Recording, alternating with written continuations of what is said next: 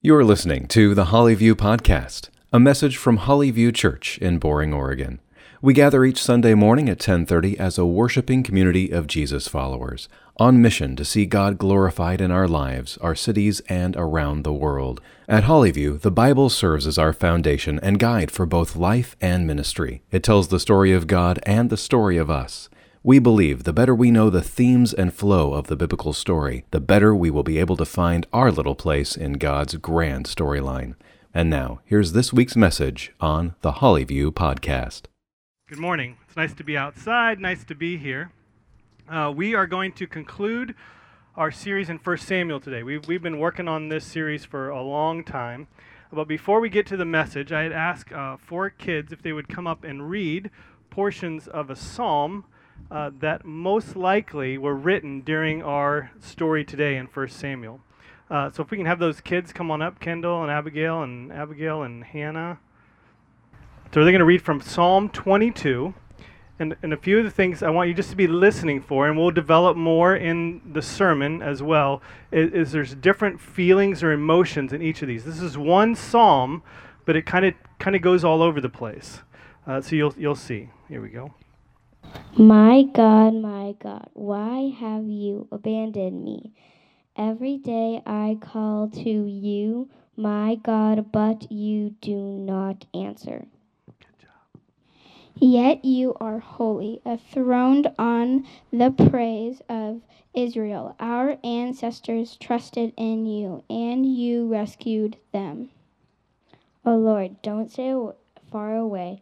You are my strength. Come quickly to my aid. Save me from the sword. Spare my precious life from these dogs. Snatch me from the lion's jaw and from the horns of the wild oxen. I will proclaim to you, I will proclaim your name to my brothers and sisters. I will praise you among your assembled people.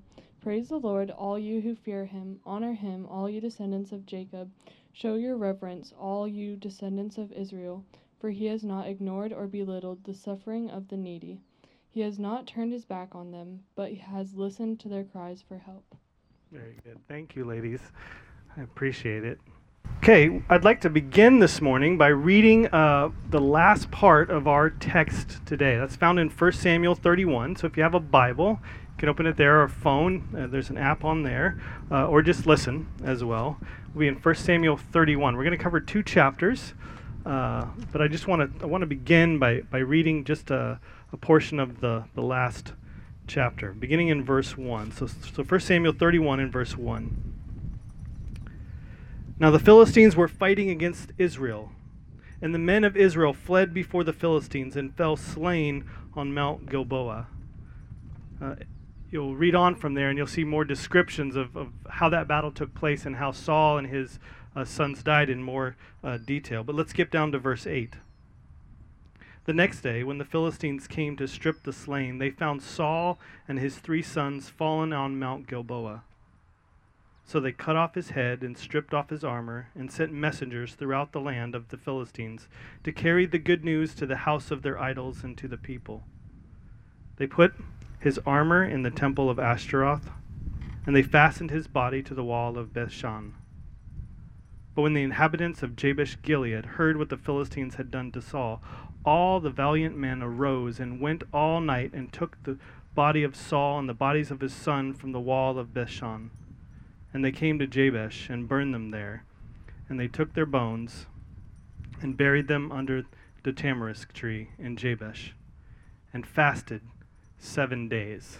Let's pray. Lord, as we come to your word that was written so long ago, but Lord, with the Spirit's help, is written for us today. So Lord, the lessons that we can learn, the more we can see you in this story, Lord, I just pray that you would quicken our hearts and our understanding this morning, that we would be able to track what you are saying to each one of us. Lord, thanks for the beautiful weather, and I pray that the environment would lead us to worship you even more. So open our ears, we can hear. Open our eyes that we can see. Lord, soften our hearts so that when we leave here today, we'll be different people, understanding and loving you more, and how that reflects in our own lives. In Jesus' name we pray. Amen. We get to the death of Saul and his son, and for 7 days, it says the men of Jabesh, they fasted. They started on this process of grieving, of reflecting, of thinking through the life of Saul and Jonathan and his sons, and what that meant to him. There's a 7-day period after you bury someone that in Hebrew it's called this phrase called sitting Shiva. Any of you heard that before? Sitting Shiva. It's a 7-week period or 7-day period. The word Shiva in Hebrew actually means 7. It's a period of 7 days, and you can just imagine where they just sit. They would be quiet. They would grieve. They would tell stories and express emotions to each other. They would just be there with each other and with friends and family, sitting Shiva. Well, David's son Solomon, he found a lot of wisdom in this practice. So he even encouraged all of us. In the book of Ecclesiastes, he said, to this end, I want you guys to be doing this too. He said, it's better to go to the house of mourning than a house of feasting. It's better to go to a memorial service than it is a party. He was like, well, that doesn't make much sense. But he goes on to explain, because death comes to all of us. So the living should take this to heart. The living should take to heart these times of sitting Shiva. Well, as we come to the end of 1 Samuel, it's a very transitional point in our story in the book of Samuel. Samuel is actually one book. It's just divided because of scroll length, but it's divided in a very purposeful way. It comes to this moment, and it wants us to stop and slow down. We see these men under this tamarisk tree, which I picture, it's not anything like this, but it's a tree that offers shade for people that was planted a long time ago. And they're sitting under this tamarisk tree, sitting Shiva for 7 days as they reflect on the life of Saul and David. And I think the author is inviting all of us to sit underneath this tamarisk tree as we think about the lessons and stories of 1 Samuel as well. So I picture it like this. They probably dug a hole underneath the tree. They buried Saul and his son's bones underneath it and patted the ground down to make it look smooth again. And then they began to tell stories. Just like we do at all funerals. You sit around after the burial and you say, remember when? Remember when? I think that's what they were doing under that tamarisk tree that day. Someone pipes in from around the tree that's sitting down and just being sitting Shiva and goes, remember when Saul was here underneath this very tree? Do you remember that day? I remember that day. And somebody else probably pipes up, oh, I know that day. The whole army was here with Saul. Oh, yeah, Saul. He had a spear in his hand that day. Do you remember that? Saul always had a spear in his hand. Boy, he was angry that day. The day that he was under the tamarisk tree so long ago. He was yelling at everybody, his whole army, saying, oh, you guys are all cheating on me. You're all against me. You're all for David. You're all spies. No one is for me. Why did you guys all treat me like this? I remember him just screaming and yelling at everyone. He just seemed so angry all the time. And somebody else would probably like, well, you remember what happened after that, right? Do you remember that day? Who could forget? That was one of the darkest days. What happened and what was commanded underneath that tamarisk tree so long ago, it made shockwaves throughout the whole community. See, Saul was so upset, and when he found out it was the priest of Nob who had been helping David, he commanded the death of all the priests from underneath that tamarisk tree. That was a dark day.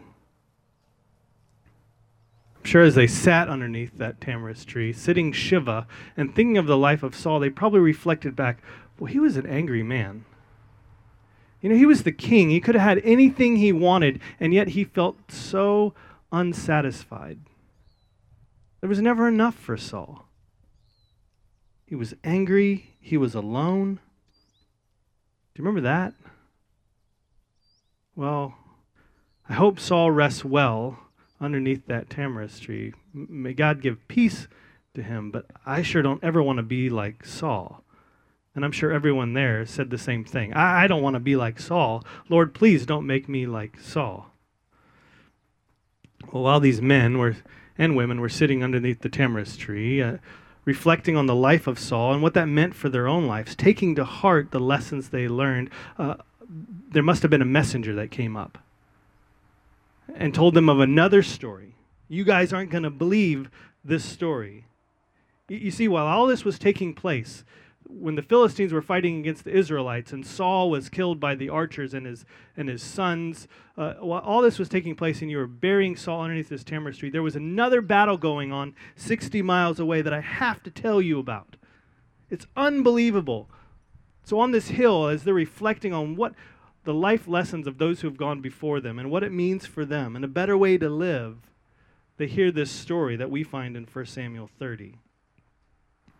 The story actually starts at the moment that David is rejected from fighting with the Philistines. Remember that? So long ago. He wants to fight with the Philistines, but he's going to be fighting against the Israelites, and the whole Philistine army says, no way, we don't want this Hebrew to go with us, so they send him back. Well, they send him back on a 60-mile journey that takes them 3 days. And we'll pick up the story in 1 Samuel 30, verse 1. Now when David and his men came to Ziklag on the third day after he had been rejected by the Philistines, the Amalekites had made a raid against the Negev and against Ziklag. They had overcome Ziklag and burned it with fire and taken captive and all who were in it, taken the women captive and all who were in it, both small and great. They killed no one but carried them off and went their way. And when David and his men came to the city, they found it burned with fire, and their wives and their sons and their daughters taken captive. And David and the people who were with him raised their voices and wept until they had no more strength to weep. David's 2 wives had also been taken, Ahinoam of Jezreel and Abigail, the widow of Nabal of Carmel. And David was greatly distressed, for the people spoke of stoning him, because all the people were bitter in soul, each for his own sons and daughters. See, David had just been rejected by the Philistines, had made this long march back to Ziklag, 20 miles a day probably, with all their equipment and food and supplies. They get back to Ziklag, hoping to sleep in their own bed that night after a long vacation, a long thing. You understand how it is. Eat your own food. You're back home again. And David and his men come back and they see the whole town burned. There's nothing but smoke. You can imagine the emotions rising up in these men who are exhausted from going that journey to fight with the Philistines, then having to come back and finding the devastation there. And they're weeping and they're crying, and it says they have no more strength. They're just exhausted, physically, emotionally. It's gone. I mean, David has led these men away, and then they're back, and now everything is gone, and they turn on David even. And they pick up stones, and they're mad at David. They're just hurting. And so now David's been not only rejected by the Israelites, he's been rejected by the Philistines. Now he's rejected by his own men and want to get killed. He has no more family. He has no more friends. Have you ever been so low when you feel like there is no hope? Like that's it. And that's why I'm convinced that it's around this story that David ends up penning Psalm 22. The psalm that starts, my God, why have you forsaken me? Where's the hope? How am I supposed to get up from there? Well, David doesn't just stay stuck in his emotions. He doesn't just stay in the darkest day of his life. It goes on to say, look at the second part of verse 6. But David, he strengthened himself in the Lord. Now, as we read the rest of this chapter up to 24, notice all the times that it talks about David. It actually mentions David 30 times in this chapter. David active in following the Lord. Verse 7. And David said to Abiathar, the priest, the son of Ahimelech, bring me the ephod. So Abiathar brought the ephod to David, and David inquired of the Lord, shall I pursue after this band? Shall I overtake them? He answered him, pursue, for you shall surely overtake them and surely rescue. So David set out, and 600 men who were with him, and they came to the brook Beshor, where those who were left behind stayed. But David pursued, he and 400 men. 200 stayed behind, who were too exhausted to cross the brook Bishor. They found an Egyptian in the open country and brought him to David. And they gave him bread, and he ate. And they gave him water to drink. And they gave him a piece of cake of figs and 2 clusters of raisins. And when he had eaten, his spirit revived, for he had not eaten bread or drink water for 3 days and 3 nights. And David said to him, "To whom do you belong, and where are you from?" He said, "I'm a young man of Egypt, servant to an Amalekite, and my master left me behind because I fell sick 3 days ago. We have made a raid against the Negev of the Kerahite, and against those who belong to Judah, and against the Negev of Caleb, and we burned Ziklag with fire." And David said to him, "Will you take me down to this band?" And he said, "Swear to me by God that you will not kill me or deliver me into the hands of my master, and I will take you down to this band." Verse 16. And when he had taken him down, behold, there was spread abroad over all the land, eating and drinking and dancing, because of all the great spoil that they had taken from the land of the Philistines and from the land of Judah. And David struck them from twilight until the evening of the next day, and not a man of them escaped, except for 400 young men who mounted camels and fled. David recovered all that the Amalekites had taken, and David rescued his 2 wives. Nothing was missing, whether small or great, sons or daughters, spoil or anything that had been taken. David brought back all. David also captured all the flocks and herds, and the people drove the livestock before him and said, "This is David's spoil." Then David came to the 200 men who had been too exhausted to follow David, and who had been left at the brook Bishor, and they went out to meet David and to meet the people who were with him. And when David came near to the people, he greeted them. Then all the wicked and worthless fellows among the men who had gone with David said, "Because they did not go with us, we will not give them any of the spoil that we have recovered, except that each man may lead away his wife and children and depart." But David said, "You shall not do so, my brothers, with what the Lord has given to you. He has preserved us and given into our hands the band that came against us. Who would listen to you in this manner? For as his share is, who goes into the battle, so shall his share be who stands by the luggage. They shall share alike." Let's stop right there. May God bless the reading of his word. That story, as it's told to these men who are reflecting on life and the men who've gone before them and how they should live, how we ought to act and live in this world, reminds us that we all walk through different seasons of life, and some of them are way more difficult than others. Life is full of lots of different things. And from this moment on, when we leave here, our lives will be continually full of just endless list of things to do. There's activities, there's the tyranny of the urgent, there's broken pipes, there's endless shopping trips, there's laundry, there's vacation planning, there's time with friends and families, there's house maintenance. And if we didn't stop at some points to sit Shiva, to just be, we might get to the end of our lives and look back and go, wow, this isn't where I wanted to be. So God graciously gives us these times where we can stop, we can consider the lives of the people that have gone before us, and we can reflect on what that means for our life. To sit Shiva, just to be. Well, that's what I think the author is wanting us to do this morning as we get to the end of 1 Samuel. So let's stop for a few minutes. Let's take Solomon's words. It's better to go to the house of mourning than the house of feasting, because death comes to us all. The living should take this to heart. So I want to offer you 4 lessons that I think we see from not only 1 Samuel 30, but also the entirety of 1 Samuel, as we stop at this key moment in the book and reflect back on how ought I to live? How does the lives that have gone before me, that have been buried in the ground, how do they impact me? And here's the first lesson I think we find in 1 Samuel. It's the encouragement to find your strength in the Lord. Find your strength in the Lord. You know, when David was at his darkest day, in verse 6 it says, "But David strengthened himself in the Lord. You know, we all get tired. We all get overwhelmed. We feel hopeless at times, maybe even stuck in this discouragement and you just feel like, boy, how I responded, I regret, but I was emotional. And you working through all these things in life, we're always looking for, where's our strength going to come from? And there's a natural tendency that we all have.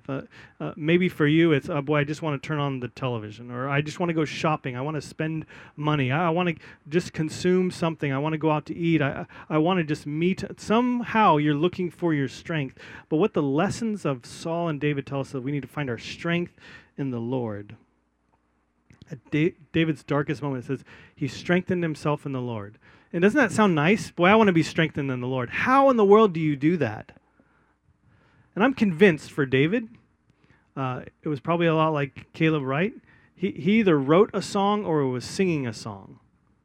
That to me feels like how he strengthened himself in the Lord. And if you're not musical, you might think, boy, well, how do I strengthen myself in the Lord? Well, that's okay. You don't have to be musical. You've been given this music book, the book of Psalms. This book of Psalms is really like an emotional roadmap to help you navigate different things in life. When you're happy and when you're going through difficult things, being able to find your strength in the Lord. Now, there's not like a clear indication. It doesn't say on the superscript or anything, but more than likely, this psalm, Psalm 22, was written during this time. Can you just see David? I mean, he's been rejected by everyone. People are looking to just kill him, and he starts penning the psalm. My God, why have you forsaken me? That psalm, and actually many psalms, they give this pattern or this process for how you can find your strength in the Lord. That a process of how we can follow that when you're feeling discouraged or down, that you can find your strength in the Lord. And I'm going to give you, I think there's 4 questions that David asked himself, and I think this was his roadmap for how he even wrote a lot of the Psalms. So once I give you these questions, you can read some of the Psalms and go, oh, I see this is the pattern that David was going through. So how do you find your strength in the Lord? I think you ask these 4 questions. The very first question may seem simple, but it's just this. How do I feel? How do I feel?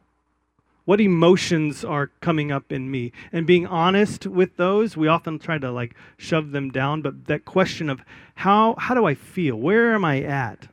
You know, I think David, he felt abandoned, he felt betrayed, he felt alone, he felt angry and scared and sad, all in the same moment. And so as he even finds strength in the Lord, the very first thing he does is, how am I feeling? Lord, I'm feeling like you're not even there. Lord, I feel like you're abandoning me. Where are you, Lord? But he doesn't stay there. He recognizes it. He brings that up to the top, but he doesn't stay there. He asks himself the second question. What do I know to be true? What do I know that's true from God's word? And not what am I feeling, what do I know to be true? And these are often, they feel like they're opposites even at sometimes. What do I know to be true? And David in Psalm 22 says, Lord, this is what I know to be true. I know you've answered other people. I know you've rescued them. I know you have been faithful to your people over and over and over again. Lord, I know you can have... You have the ears to answer prayers. You have the power to answer prayers. Lord, I know you can do that. That's what I know. And these often are in opposition, aren't they? I feel like you've abandoned me. I feel like you don't care. But I know you do care. How do I feel? What do I know? And then the third question, what will I choose to believe? What will I choose to believe? And so for David, he felt abandoned. Where are you, Lord? Why have you abandoned me? But I know you've answered other people before. So what will he then believe? And for David, he says, so I choose to believe that you're going to answer me when I call to you. I believe you are the God you say you are. I believe that you are a God who listens and protects and guides and leads. So what will I believe? I'll believe all those things about God, no matter what I feel in the moment. I know these to be true, and so I'll choose to believe them. And then the fourth question, so how do I feel? What do I know to be true? What will I believe? And then the fourth question then is, how will I respond? And you'll see these in the Psalms all the time. As David gets to the end, finds his strength in the Lord. So how am I going to respond? Lord, I'm going to follow and be faithful to you. I'm not going to go off and do whatever I want to, Lord. I'm going to be patient, and I'm going to ask you. Lord, I'm going to wait for just the right moment when you lead and guide. And going through that process of asking those 4 questions, how do I feel? What do I know to be true? What am I going to believe? Now, how am I going to respond? I believe that is a very simple way that when David said he strengthened himself in the Lord, I think those are the questions he was asking and wrestling through. And I think we can all ask and wrestle through those as well to find our strength in the Lord. So if we want to live well, if we want to learn from the men and women who went before us, like David, of how we should live this life, I think we need to find our strength in the Lord. You don't find it in everything that Saul found his strength in. You don't find it in accomplishments or control or having a spear in your hand that you're the most powerful person there and you can crush anyone. You don't find it in any of those things. Those will all end up in dead-end streets. You'll end up empty in the end. But David has really shown us that if we find our strength in the Lord, there's a well there that we can continually draw from. So the first life lesson from under the tamarisk tree, find your strength in the Lord. And through that process, reading the Psalms every day when you're feeling those emotions, they'll actually guide you through a lot of those questions that you're asking yourself, even without you even knowing it. Well, here's the second lesson from under the tamarisk tree. Turn to the Lord first. Turn to the Lord first. You know, it's very simple. Right? But after David strengthens himself in the Lord, after he is renewed and gotten energy and strength and vision again, what's the first thing he does? Well, he charges off to get his wife and kids and beat that other enemy, right? No, the very first thing he does is he says, let's inquire of the Lord. See, when you're strengthened in the Lord, it's often strength to draw you closer to the Lord, not for you to go off and do everything else. So David, he gets his strength from the Lord, and the very first thing he does with that strength is going, okay, Lord, what do you want me to do? He prays. What a great example for us. He doesn't go off in a blind rage. You would think with all those emotions going on, he doesn't just go, let's go, let's go. He doesn't even know where these guys are at. The first thing he does is he prays.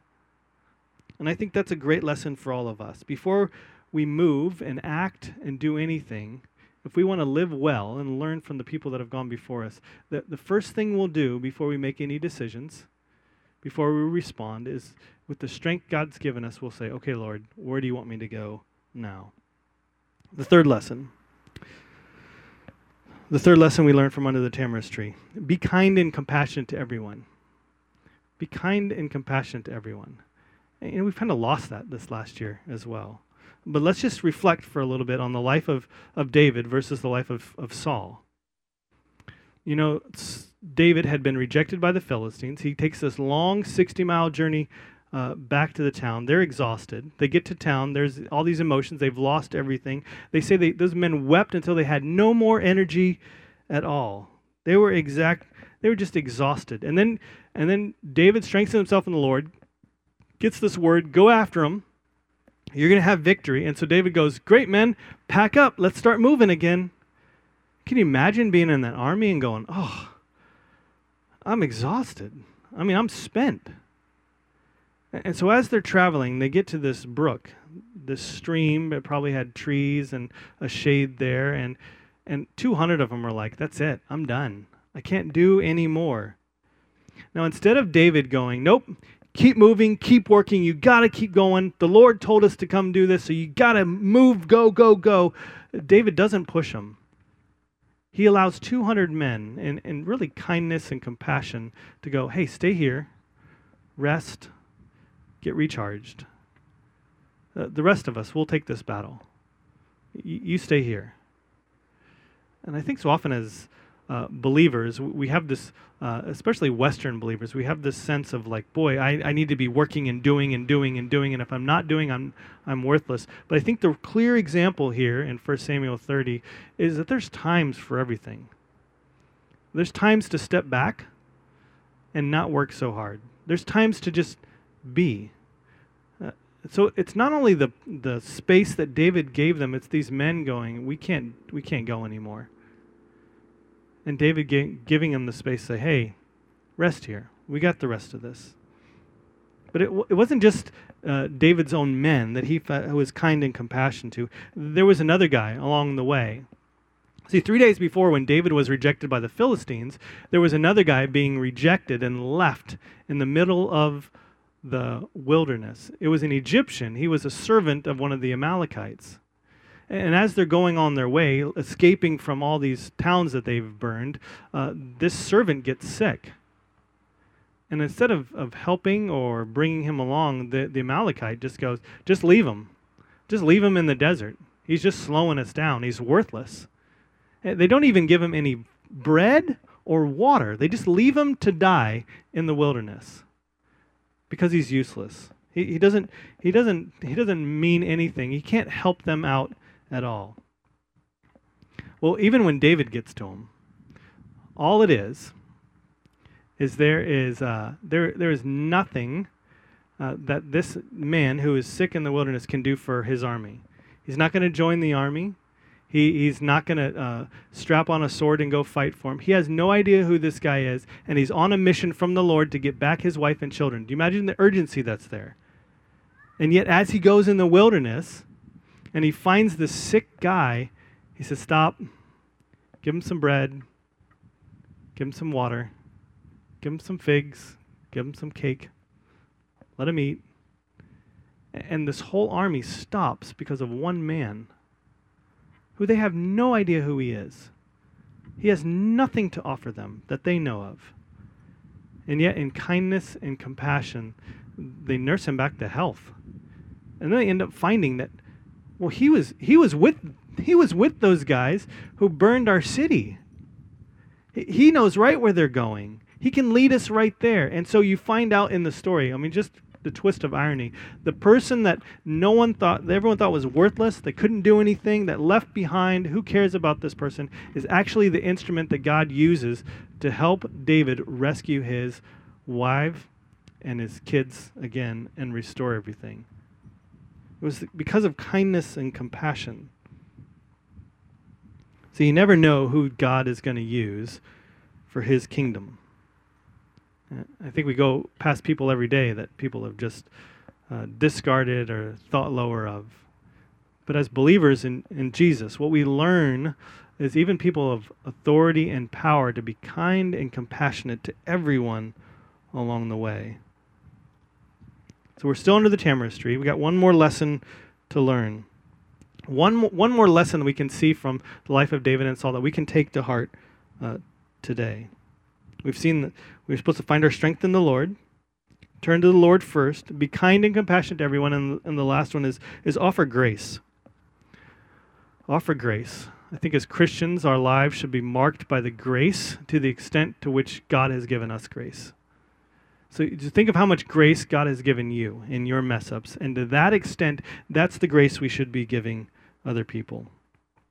You know, the army goes off and attacks and gets all this spoil back. I mean, they got everything back that they had lost and then some, because they had attacked the Philistines and these other places too. So they got all these cows and sheep and everything back. So this army of 400 in David, they get back to the brook of Bishor, and there's the 200 guys who are now revived, and they have energy, and they come to meet with those men. And David's like, he greets them. It was probably a shalom. That's how they greet it. Peace to you.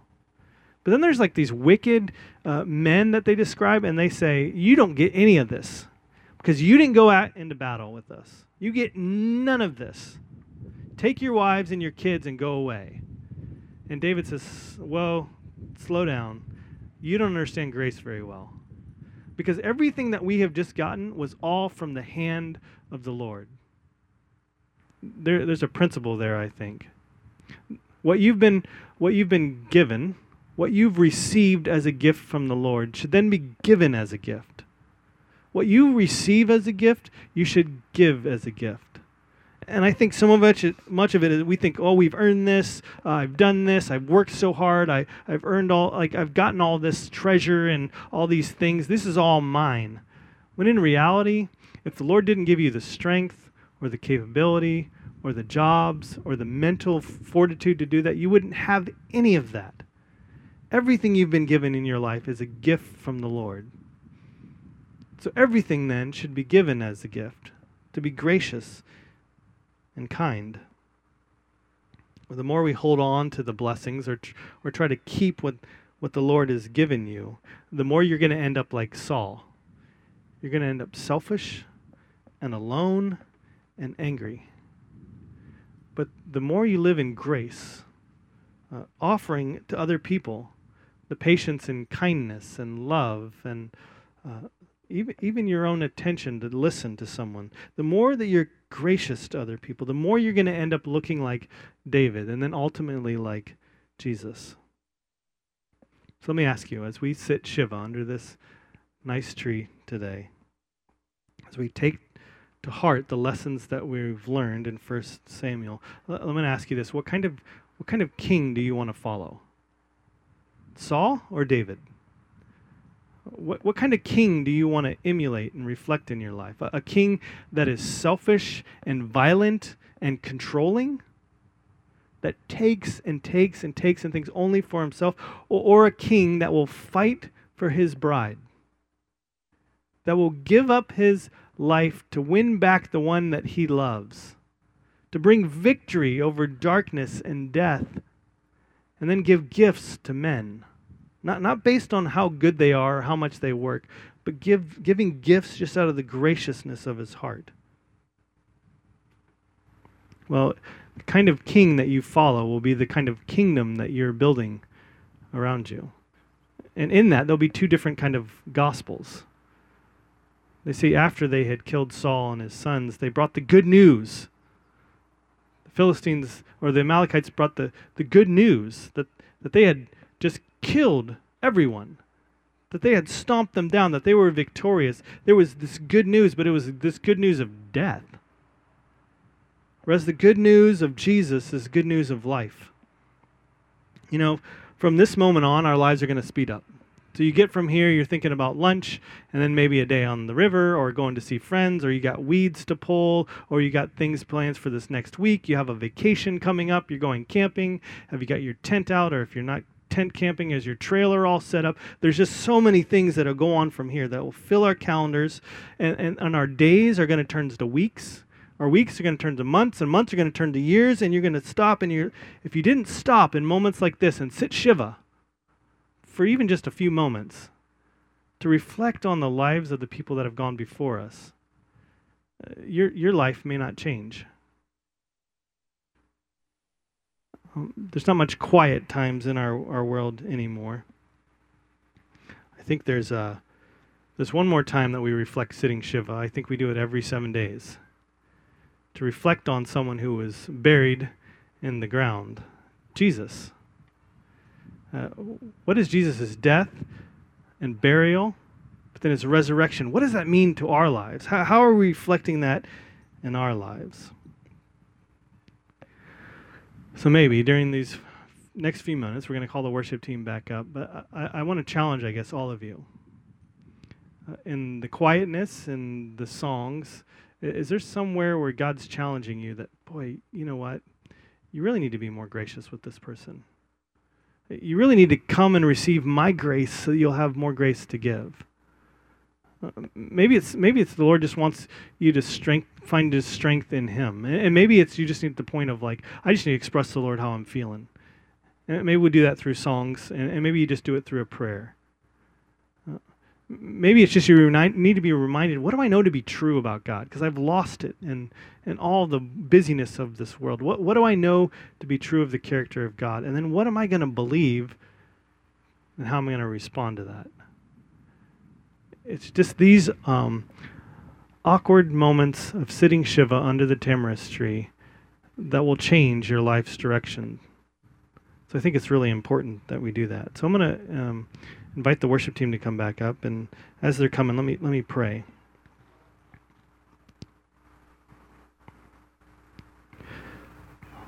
Lord, each one of us are going to get to the point where other people are going to be saying, remember when Joel was here or did that. And those stories are going to end with, yeah, I want to be like that. Or, boy, I don't want to be like that at all. Lord, would you help us to slow down enough in life to be able to reflect on your life and death and resurrection, and that it would change how we live today. Lord, that we'd find our strength in you. Lord, that if we have big things coming up or activities or whatever, Lord, that we would first turn to you, that we'd be people who pray and turn to you for guidance and help. Lord, that we'd be people that are full of compassion and kindness, even to people that doesn't seem like they can do anything for us. And Lord, we be people that are marked by grace, just like your Son Jesus, who came and died on a cross to give gifts freely to all of us who will receive it. In Jesus' name we pray. Amen.